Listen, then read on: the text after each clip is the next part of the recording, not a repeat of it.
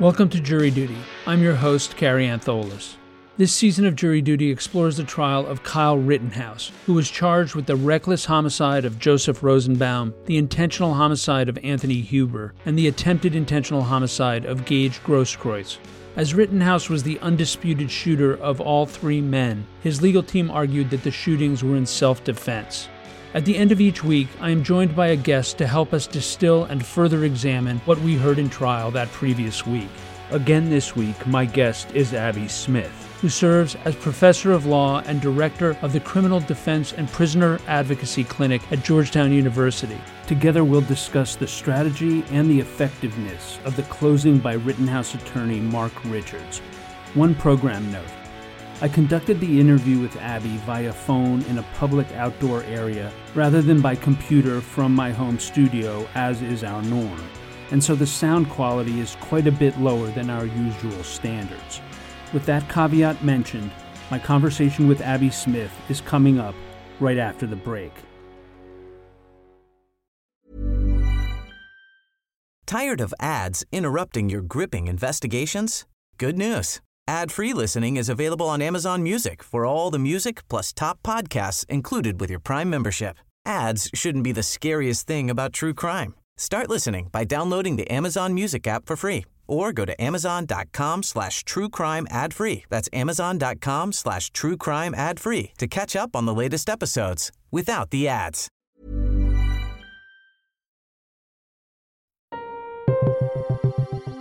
And now, my conversation with Georgetown law professor and criminal defense attorney Abby Smith. Abby Smith, thank you for joining us today. Hi, Carrie. Good to talk to you. First, I want to apologize to our listeners. I'm at a remote location, and so I'm recording via telephone today, so you will hear some background noise. Abby, Mark Richards' closing argument was broken down into four basic parts. He began by laying out and critiquing the charges against his client, Kyle Rittenhouse. He then went through each of the witnesses, occasionally with a digression about the prosecutor's overreach or bad faith. And then the third part was taking the jury through a series of images and describing his narrative for what those images represent. And then finally, asking the jurors to look very carefully at the jury instructions regarding self-defense, arguing that if they found that the defendant was privileged by the law of self-defense, then all of the other lesser charges go away. What did you make of Mark Richards' closing argument overall? And then we can go through and break it down piece by piece. Overall, he did a solid job, if a bit meandering, in my opinion. He has a very approachable, kind of folksy style that I thought played well. I thought it was much longer than it needed to be, partly because of the organizational structure he chose. He didn't need to go through every single witness the way he did. He could have organized it more conceptually, consistent with the defense in the case. But overall, it was a solid closing. He did exactly what he needed to do to create reasonable doubt. And I think with regard to specific issues and arguments, I think he had the better argument, against Binger. And the one theme throughout was a kind of steady rolling attack on the prosecutor for not really understanding the case, for not being able to adapt when things were different from what Binger initially thought they were. This was conveyed both in tone, a kind of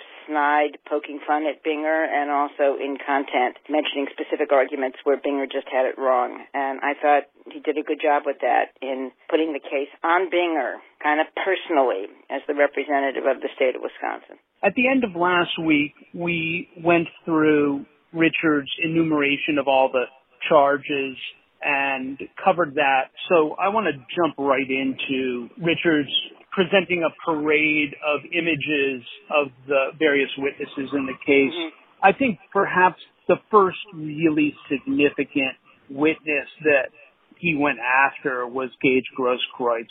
Let's talk a bit about his deconstruction and critique of the testimony of Grosskreutz.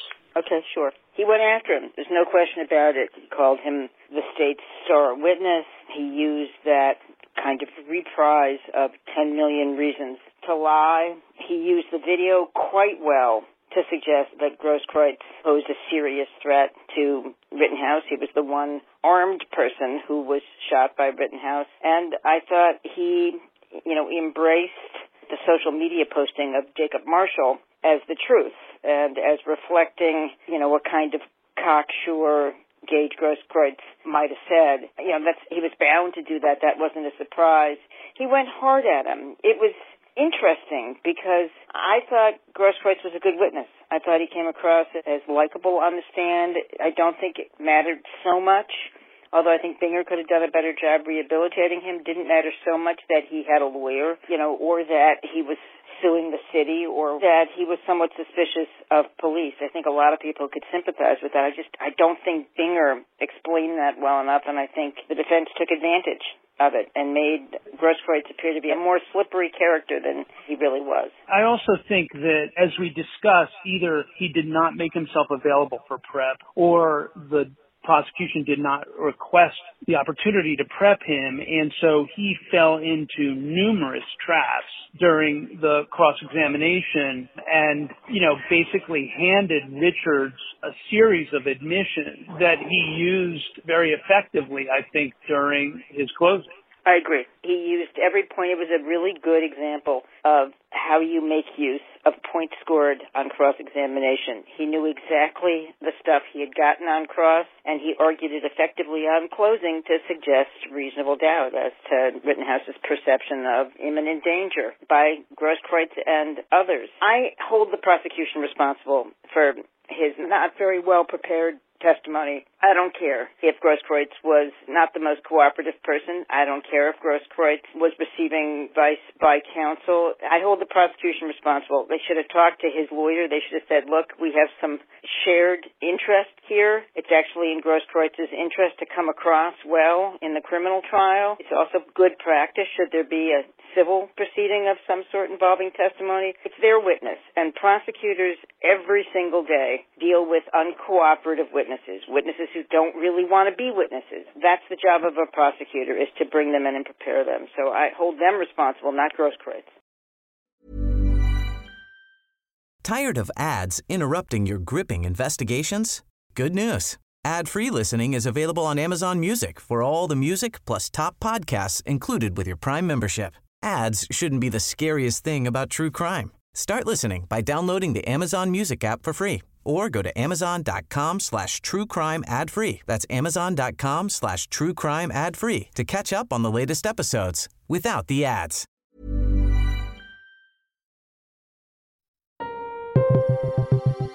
In the second part of our conversation, Abby and I continue our assessment of the strategy and effectiveness of Mark Richards' closing argument. The other witness that Richards really went after, and I thought it was a bit of a tell of what he felt was potentially the most damaging piece of evidence to his case, was James Armstrong, the video analyst. Yep. And the piece of video from the drone that seemed, according to the prosecution, to show that Rittenhouse raised his weapon at Joshua Ziminski and Kelly Ziminski, thereby provoking the entire chase by Rosenbaum. I thought it was a bit of a tell, but I also thought that Richards very effectively both attacked Armstrong and his methods and attacked the prosecution's narrative for what the video showed. I agree with you, Kerry. He mocked Armstrong and mocked him well. He had a little phrase. I think these phrases are kind of corny, and I wouldn't be able to use them with a straight face, but he sort of took a page out of the O.J. Simpson defense. If the glove doesn't fit, you must acquit. He had this line, hocus pocus, out of focus. But, maybe the jurors liked it. It was kind of in keeping with his folksy personality. He just belittled the testimony in some very important respects, too. I thought he focused well on whether Kyle Rittenhouse was shooting with his right hand or his left hand to suggest that the distortion was meaningful in the video, that whatever supposed enhancement there was, it was really a distortion and was inaccurate. I also thought that he used effectively the discrepancy in the witness testimony between the two detectives on the case. Martin Howard acknowledged during his testimony that Ziminski and Rosenbaum were ambushing Kyle Rittenhouse. Antaramian later in the trial did not acknowledge that, and Richard described that to the prosecution getting with the detectives after Howard's testimony to get them all on the same page. I thought he was very effective in using that testimony and using the conflict between the two detectives against the prosecution. I thought that was effective too. He didn't spend a lot of time on it, and he talked about, the various perspectives, but I thought he did what he needed to do to suggest who was telling the truth, the person whose testimony was consistent with the defense theory. And that's just a good thing to play with anyhow, no matter what any other officer said. There doesn't really need to be a discrepancy. When a defense lawyer can point to a police officer and say a police officer who absolutely has no dog in this fight, another phrase that Richards liked a lot, could suggest that the Ziminskis were posing a threat and Rosenbaum was in cahoots with them and that it was going to be an ambush, and that's a police officer who basically gives you that. That's all you need. You can frankly disregard the other cop's testimony because you've gotten what you need from the government's own witness. He also used the Kandiri brothers against the prosecution, I thought, fairly effectively, all of their reasons for trying to disavow inviting those men and at least one woman with rifles to defend their property, set against the picture of one of the Kandiri brothers posing with all of the armed individuals. Yes, all they needed. A picture is worth 1,000 words. And that picture, I'm sure, was blown up and says it all. Come on. They were grateful. Those brothers, the owners of the shop, were grateful. No, I thought that was perfectly effective. I thought he made good use of video throughout, interwove it very nicely. The one last witness I want to talk about that he brought up and I thought was very effective, again, in taking the jury through his testimony was Kyle Rittenhouse himself. What did you make of Richard's presentation about Rittenhouse's testimony? So I was on the edge of my seat. I was really looking forward to that. I was a little surprised as a defense lawyer and somebody who teaches criminal defense trial advocacy that he waited as long as he did to talk about Kyle Rittenhouse's testimony, that he sort of put it kind of toward the end, but not the complete end. It was sort of in the middle. When you call your client, that's the show. And he had a lot of good stuff he could have used. I was sort of surprised. The placement organizationally of the testimony. I thought he did a very good job, meanwhile, with what he said. He engaged in much more narrative than argument when he talked about Kyle Rittenhouse's testimony. Of course, he calls him Kyle. That's to humanize him and to underscore his youth. And he did a very good narrative job of kind of slapping down everything the prosecution had to say about Kyle. One thing in particular kind of stood out to me. He sort of created a bit of a straw man. Now, there was basis for this in what Binger said, but the straw man Richards created was that the state believed that Rittenhouse was a member of the militia or a member of some right-wing group, and that he came there to cause trouble. And Richards made this be the prosecution's theory and the prosecution's case. Not that he came for whatever purpose, but in the back of his mind had already, wanted to be famous and had posted on social media about wanting to be famous. Not that it was subliminal, but he sort of suggested to the jury, this is what the prosecution is saying. They're making this guy, this lifeguard, this kid with real ties to Kenosha, and Richards put himself in those ties. He said, look, I'm from far away. I'm from Racine. It broke my heart about what was happening in Kenosha. And he says, the prosecution is saying is that this guy came as part of some armed operation meaning to cause trouble. That isn't actually what Binger is saying, but Binger did suggest that in his opening, and the defense is hoisting him on his own petard of some of the stuff he said in the opening that he never backed off of. I thought he humanized him well. I thought he said, come on there. He mentioned at every juncture that Kyle Rittenhouse was attempting to put his gun down and go seek the police. or attempting to move away, but the crowd kept closing in on him. I mean, that was a narrative technique in kind of talking about what was happening from Rittenhouse's perspective. He also used time, the kind of urgency, the quickness of things as part of that narrative and conveying what Rittenhouse's testimony was. I mean, the truth is, 2 minutes is a really long time. I'll be interested to see what the prosecution does in rebuttal. I'm hoping that whichever prosecutor gives a rebuttal, which I don't know at this juncture, I hope he takes his watch off, sets it to 2 minutes, and is just silent in the courtroom so that the jury can experience what 2 minutes is. It's a very long period of time, plenty of time to deliberate, plenty of time to make other judgments. That's the only rebuttal one could make, because I think Richards did a really nice job of conveying how everything was happening all at once. The crowd was closing in.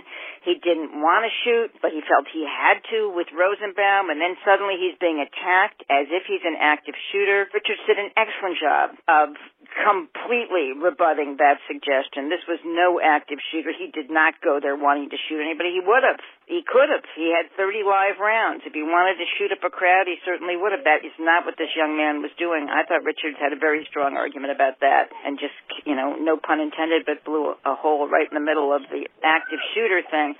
But here's the thing. Binger also, he set it up that way. He wasn't crisp enough in arguing not that Kyle Rittenhouse was actually an active shooter wanting to shoot up a whole crowd, but that people in that crowd could have reasonably perceived him as such, and that's what Anthony Huber could have reasonably perceived. But Richards, again, does a good job of kind of putting it on Binger, that, Binger from the start, overcharged, oversold, doesn't know his case, doesn't know the guy, has got it all wrong. A few things on all of that, Abby. First of all, I think you're absolutely right. He used measurements, time, very effectively. I remember him pulling out the tape measure to show the jury what 4 feet was, how close Joseph Rosenbaum was. And said, why? Why would he need to be so close? What do you suppose was in his mind, and what do you suppose Kyle was thinking? He also got in that Rosenbaum, he had just come from jail, consistent with something that Rosenbaum had said, and not from a hospital, and that he certainly wasn't medicated, and that he was crazy. He got a lot of stuff in with no objection. Your reference to Anthony Huber and the perception that it might be an active shooter situation brings us to his guide through the video and photos of the case. Just to stay with Huber for a second, I thought he was very effective in pointing out the moments when Huber seemed to be a Rosenbaum and Ziminski ally. There were only a few of those instances, but I thought he was able to subliminally tell the jurors that this guy Anthony Huber was no saint. He was part of this crowd of rioters. He was not an innocent bystander. And similarly, as he progressed through the litany of photos and videos, whether it was the photos of burning cars the night before the shootings or the photo of Rittenhouse cleaning graffiti as if that was some sort of an alibi or some sort of pre-planned thing that he knew he was going to be charged with murder later in the day, or the various photos of Rosenbaum pushing burning dumpsters, appearing to squirt accelerant on a burning dumpster, holding chains. He used all of that stuff to great effect, particularly on jurors who live in the town. Agreed. Two things. First, about the Kyle Rittenhouse and graffiti thing. I thought that was a particularly strong moment by the defense. Come on, here's a kid who for no money is helping to get rid of graffiti. I mean, that's just a great thing to say. This is the kid who had some grand plot. And as to the dumpster fires and the arson and so on, I mean, that was a softball that Binger gave Richards, frankly, and Richards hit it out of the park. Small fires become big fires. Come on. We're not, and Rosenbaum is pushing a lit on fire dumpster down the street. Most people would regard that as very dangerous behavior. And I thought Richard did a really good rejoinder to Binger minimizing the property damage. He made it seem like it was mere misdemeanor property damage as opposed to arson, one of the most serious felonies there is. Why? Because it's very likely to get out of control and cause loss of people's homes and lives. And then finally, Richards took us through all of the video of the shootings of Huber and Grosskreutz. And again, I thought was very effective at dismissing or undermining the prosecution argument that, number one, Kyle Rittenhouse could have stood around in the CarSource 3 lot and helped Joseph Rosenbaum without getting beat up. As he said, what they called scene 2, where Huber and Grosskreutz were shot, would have just moved to scene 1 because everyone would have pounced on Rittenhouse as the shooter. And then his demonstration that Huber grabbed the gun, and at one point he even said Huber pulled the trigger without objection from the prosecution. I don't know if it was an intentional or unintentional slip. It put in the jurors' minds that essentially Huber pulled the gun on Rittenhouse's weapon, and then his deconstruction of Grosskreitz's step back and then forward as he thought he saw Rittenhouse lowering his weapon. I thought he was very effective at creating a narrative for that situation. He was, and he also put that squarely on Grosskreutz.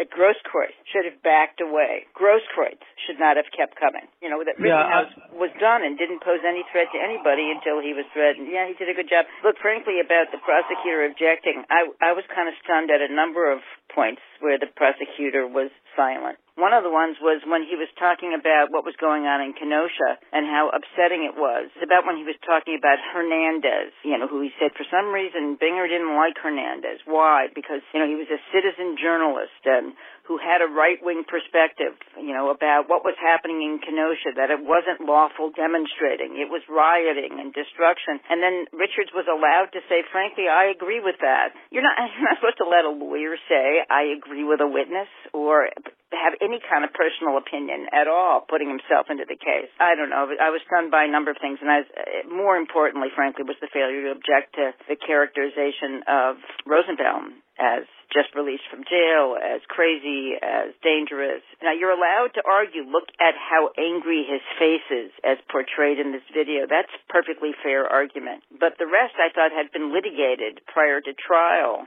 And, you know, there was supposed to be a more sanitized version of Rosenbaum. The last piece of Richard's survey of all the video was Kyle Rittenhouse walking towards the police with his hands in the air. Yes. And Richard's making the point that the only people that Kyle Rittenhouse shot and shot at were people who attacked him. Right. And I thought it was very difficult to dismiss that. I think he did a really nice job. He used that photo very well, but that's a fabulous, powerful photo of a young person who was trying to do the right thing, who understood something terrible had happened. I thought he used that to good effect, and I thought he managed. It's not an easy argument. One of the only, you know, criticisms I have of the very last part of the closing was when Richard said something about it was a tough choice, or this is a tough choice. He used the word tough. He was given a little bit away there, and apparently more than he needed to in view of what the jury ultimately does here. But I thought he did a masterful job, frankly, of making 3 shootings be kind of understandable. That's the central challenge of this case. For the defense, you know, their client killed 2 guys and seriously injured a third and could have killed more, and he managed to offer up an argument that made some sense, that he only did it because he had to. And he said he doesn't have to take a beating. That's not what the law says. The law allows a person who's in reasonable fear of serious bodily injury, and he even suggested that kicking and hitting, you know, that the use of arms and hands by the crowd was enough. He did a good job. He did not stumble over the unarmed, you know, nature of either Rosenbaum or Huber, except for the skateboard. And then that final piece was him pointing to the privilege of self-defense. And if the jury found that Rittenhouse legally afforded himself that privilege, then they couldn't consider lesser charges, cutting off the possibility that they would try to find him guilty of manslaughter or some lesser charge. That's a hard thing to argue, and I thought he did that pretty artfully, too, because you never want to say to a jury, look, he's absolutely not guilty of this. But if you're considering this, then, you know, I'd like to argue, you don't want to kind of have it both ways. He sort of cut it off at the pass by saying if he has a right to self-defense, then he has a right to self-defense, period. End of story. Again, Abby, thank you for being with us this week, and I look forward to wrapping it all up next week. Thanks so much. Me too. Enjoy your vacation. Thanks, and you too. Okay, thank you. That brings to a close this weekly recap of Jury Duty, the trial of Kyle Rittenhouse. Join us next week as we conclude our coverage of the trial, including our examination of the prosecution's rebuttal, a mistrial hearing, some jurors' questions, and the reading of the jury's verdict. Tired of ads interrupting your gripping investigations? Good news. Ad-free listening is available on Amazon Music for all the music plus top podcasts included with your Prime membership. Ads shouldn't be the scariest thing about true crime. Start listening by downloading the Amazon Music app for free or go to amazon.com/truecrime ad-free. That's amazon.com/truecrime ad-free to catch up on the latest episodes without the ads.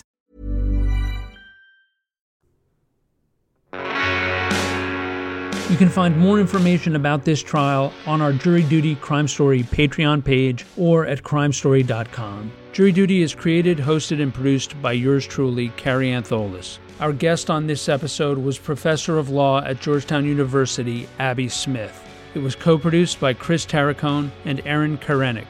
Our consulting producer is Brittany Bookbinder. It was edited by Chris Tarracone. Music for this episode was provided by Strike Audio, and Trial Audio is courtesy of Law and Crime Networks. Thank you for joining us, and we hope you will come back for the next episode of Jury Duty, the trial of Kyle Rittenhouse.